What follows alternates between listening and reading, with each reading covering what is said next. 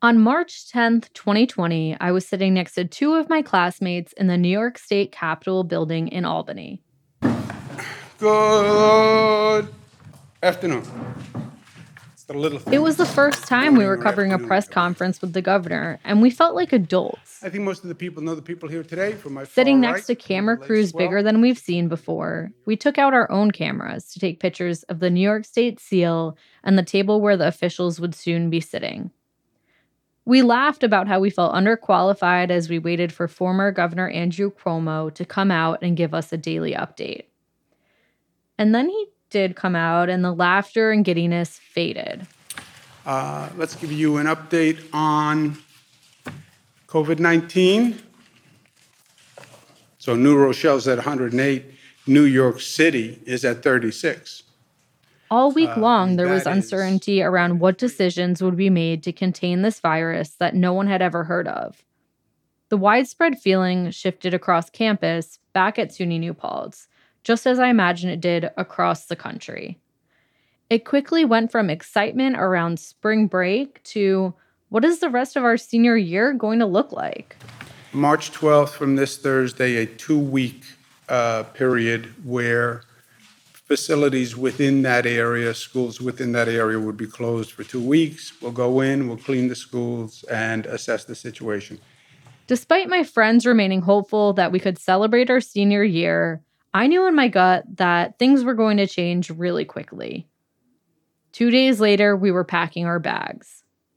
We swapped all the senior year traditions, like walking at graduation, with opening our laptops from our childhood bedrooms. Instead of reporting in Albany a few times a week, it all went online, a tale we are all familiar with 3 years later. It was an adjustment that I had no choice in.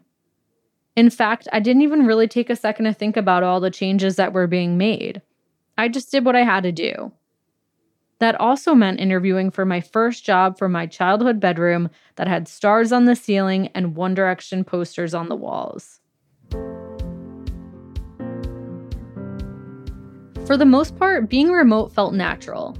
I didn't know what I was missing out on by not going into an office every day. This was my normal. I'm a Gen Zer who likes to believe I can adapt fairly quickly, like a lot of other people born between 97 and 2012. We grew up on technology and know how to use it to our advantage. My older brother and mom were also working from home, although they weren't very open to the new dynamic of work. They asked again and again when it would be time to go back to the office. I started to wonder, what are they going on about? Am I missing key experiences? Is working in person better, especially as I kickstart my career? Gen Z is the newest generation of workers. The U.S. Bureau of Labor Statistics projects that Gen Z will account for 30% of the U.S. civilian labor force by 2030. The workplace underwent a major change with the normalization of remote and hybrid work. Alongside this, there's the acceleration of new tech like generative AI, and economic uncertainty, including layoffs affecting job sectors that we used to think were safe. Conversations have centered around the return to office. But what does the return look like when you're going to your first job and the office might be remote? Welcome to Season 2 of The Return, a work-life podcast from Digiday Media about what the return to the office looks like as we adapt to the new post-pandemic normal. I'm your host for this season, Chloe Callahan, a reporter at WorkLife where I cover how modern workplaces and workforces are changing across 6 core areas: culture, technology, talent, leadership, spaces, and diversity, equity, and inclusion. As a new generation enters the workplace, it really feels like there's a rejuvenated effort to create change in the way we work. Why? What makes Gen Z different from previous generations? According to Heather McGowan, you gotta go back to the beginning of our lives, that is. I started paying attention to this about a year and a half ago. When Gen Z was starting to enter the workforce and people were starting to complain about them, I was like, wait a minute. Are we really being fair for their life experiences? Heather is a future of work expert and thought leader. According to her, so much of how Gen Z operates is driven by the many world-changing events they've lived through. They were born after 9/11 or in 9/11, so they never knew a time before the global war on terror. They entered about grade school when we had our global financial crisis, so they felt economic fragility at a pretty young age. And then mass shootings in school systems started happening, whether it was, Sandy Hook or Parkland. So the terror of mass shootings was a norm for them. Then in 2018, the UN Global Climate Report came out that said we had 12 years to save the planet. And many of them took that existential crisis to heart in a way that other generations had not. Then we had some social unrest around the Black Lives Matter movement, the Me Too movements. Around the time they were starting to get a sense of what these social constructs were in the world. And then they finished their education and entered the workforce in a global pandemic. And then all along the way, they really never knew a time without war. So they've had trauma at every stage of life development. And as a result, they see the world very differently than prior generations. Those prior generations include millennials who were born between 1981 and 1996, Gen X who were born between 1965 and 1980, and baby boomers who were born between 1946 and 1964. Gen Z, a growing part of the workforce, sees the world and their place in it differently from those other generations. While every generation has faced challenges, Gen Zers are dealing with things like mental health concerns and economic uncertainty at new levels.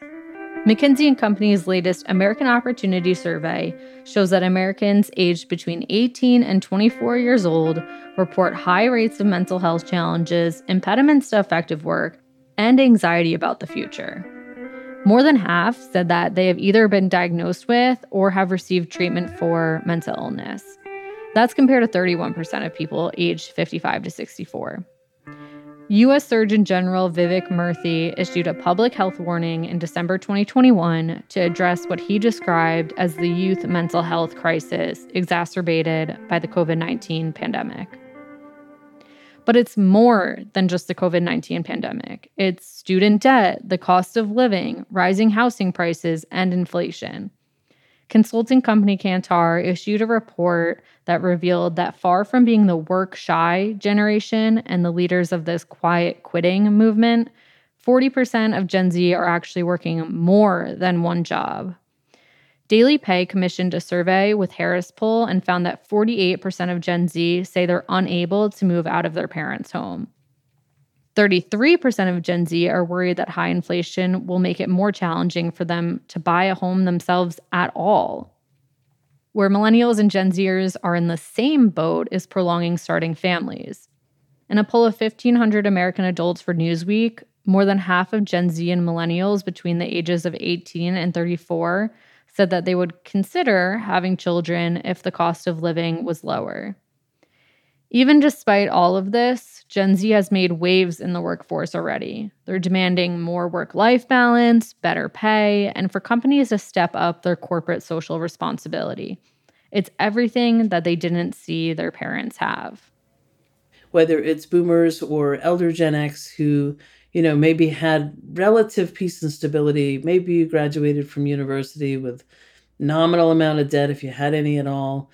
Maybe you've had a pretty stable career trajectory, even if it's gone through multiple companies. Maybe you've bounced around a little bit, but you've perhaps been better off than your parents. The Gen Zers are looking at possibly not being better off than their parents. High levels of student debt, a lot of ambiguity, uncertainty, in terms of our global peace and prosperity, but also in terms of what work might look like for them. So they're looking at this very differently. And I think we have to have empathy. Empathy is so important that Heather wrote a whole book about it. Heather co-wrote The Empathy Advantage, Leading the Empowered Workforce with technology journalist Chris Shipley. It was released in early 2023 and is a guidebook for leaders navigating the uncertainty of a post-pandemic world, acknowledging that they must respond to the fundamental shifts and how it has impacted people from all generations.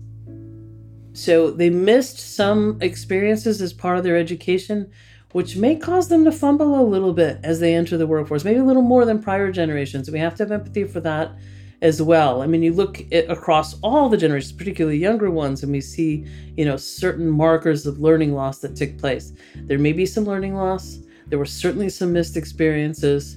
And there's a little sort of just exhaustion from it all that we all certainly have. But Gen Z missing graduations and missing, those kind of big moments that are generally in person where you gather together have left them sort of wanting a little bit, I think. And I think we have to be empathetic about that as well. One person who missed out on a pretty major experience because of COVID is Jerah Reeves. My name's Jerah Reeves. I graduated my undergrad in 2020, which was, a pretty interesting year. So here I am, 3 years later in the working world. Jerah started playing football when he was in third grade. I decided that, actually, my dad decided it was time to play football. So to be honest with you, I was interested in the sport, but at the same time, it didn't mean anything to me at that time. And my entire first season of playing football, my uniform was as clean as it could possibly. Like, we're playing in the mud, we're doing all. My uniform was clean. I was not getting dirty. I probably went in and out of games without touching the ground, which is, if you know anything about football, you would think that's not possible. Going into my second year playing, that's like fourth grade maybe. It just clicked. I guess I figured all the rules out. I got an understanding of the game, and then it just clicked. And Jerah's football career took off from there. He was the captain of his high school football team for 2 years and broke the school's records for catches, yards, and touchdowns in his senior year. Then it was time for the classic conversation high schoolers have with their parents about making decisions for their future. They believed enough in me to even communicate that and say, hey, like, we believe that you have these abilities, but they wanted me to take it to another level and kind of see what I would do with that.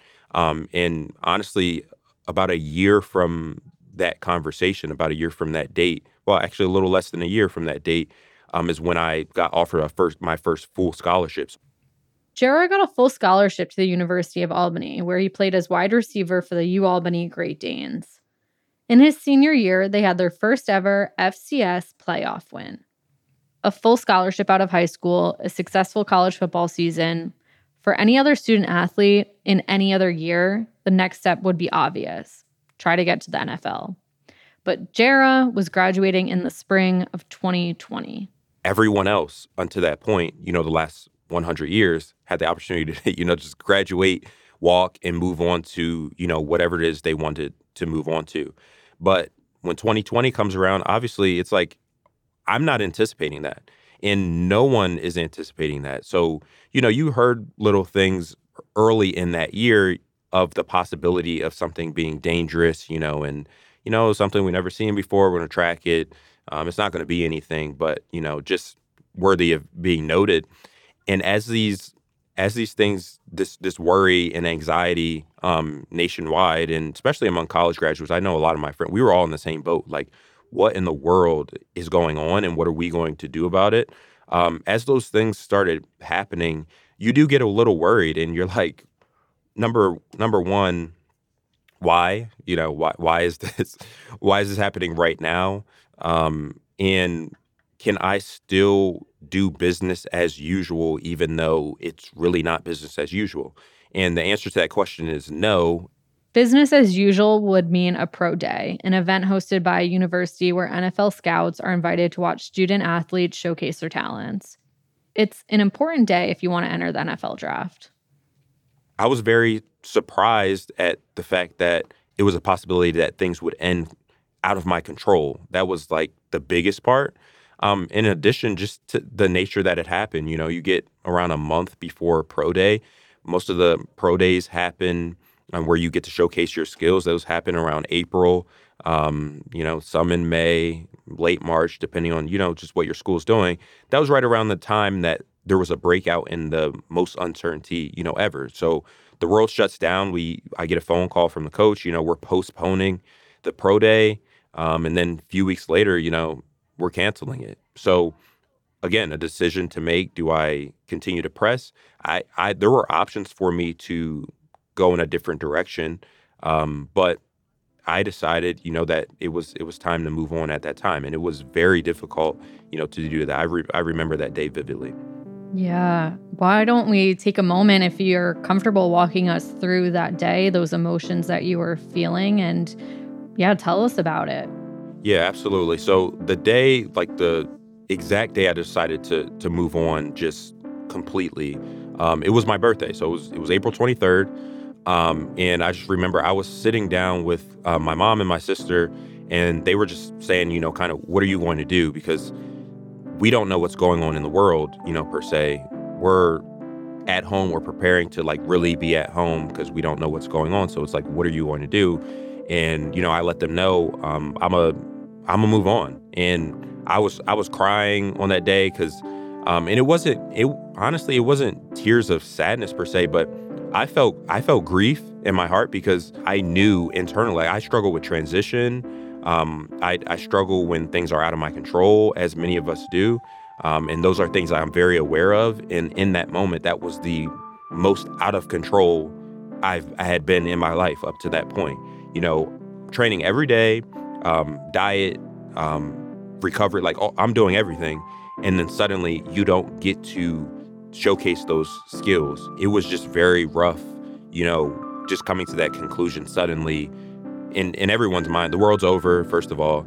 And then whatever plans you had, they're probably not going to work out. Or if they work out, they're not going to look how you thought they would look. So coming to terms with all those things was tough, to be honest with you. After the break, Jerah, along with the rest of Gen Z, has to think about what now?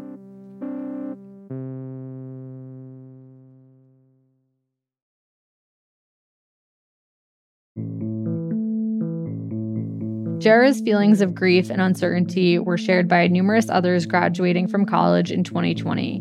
Post-grad plans were scrambled for many, and for others, scrapped entirely. Nearly half of Gen Zers said the pandemic had made their schooling and career aspirations tougher, according to a survey conducted by the Associated Press with funding from MTV. For me, I fell in love with news reporting so much during my senior year internship that ideally my first job would have been reporting out in the field for local news. However, with everything shut down, I decided to accept a content writing job that didn't require any field work. It wasn't my first choice, but I did feel lucky to enter the workforce right out of college. For Jerah, it was a far bigger pivot. I just gave up something that consumed the majority of my life. So I had to, make sure that I had something, planned or that I was interested in. And all of that it's still centered around sports, because my experience of seeing people help other people was through sports. That was how things worked in my head. I was fascinated with coaching, and not the athletic, not the yell at the player, you're doing this wrong coaching. I've had plenty of that, but the coaching part, like you can develop somebody, you can bring somebody literally from point A to point Z if you're willing to be considerate of their individual abilities and, whatever potential that they have. That just fascinated me. How could you hone the skills that were already inside of you? And that was it really resonated with me. So I wanted to get involved in some way, shape, or form in the people development business, I would say. Honestly, looking at coaching salaries and things like that, entry level, absolute negative. I was not prepared to volunteer for a year or, make $15,000, $20,000. That was not the route I wanted to go athletically. But at the same time, I was like, there's other ways to do this. I just need to find them. And little did I know, there was a whole world, to kind of dive into in the area of leadership, coaching, developing people. All of these things is just what I slowly began to discover.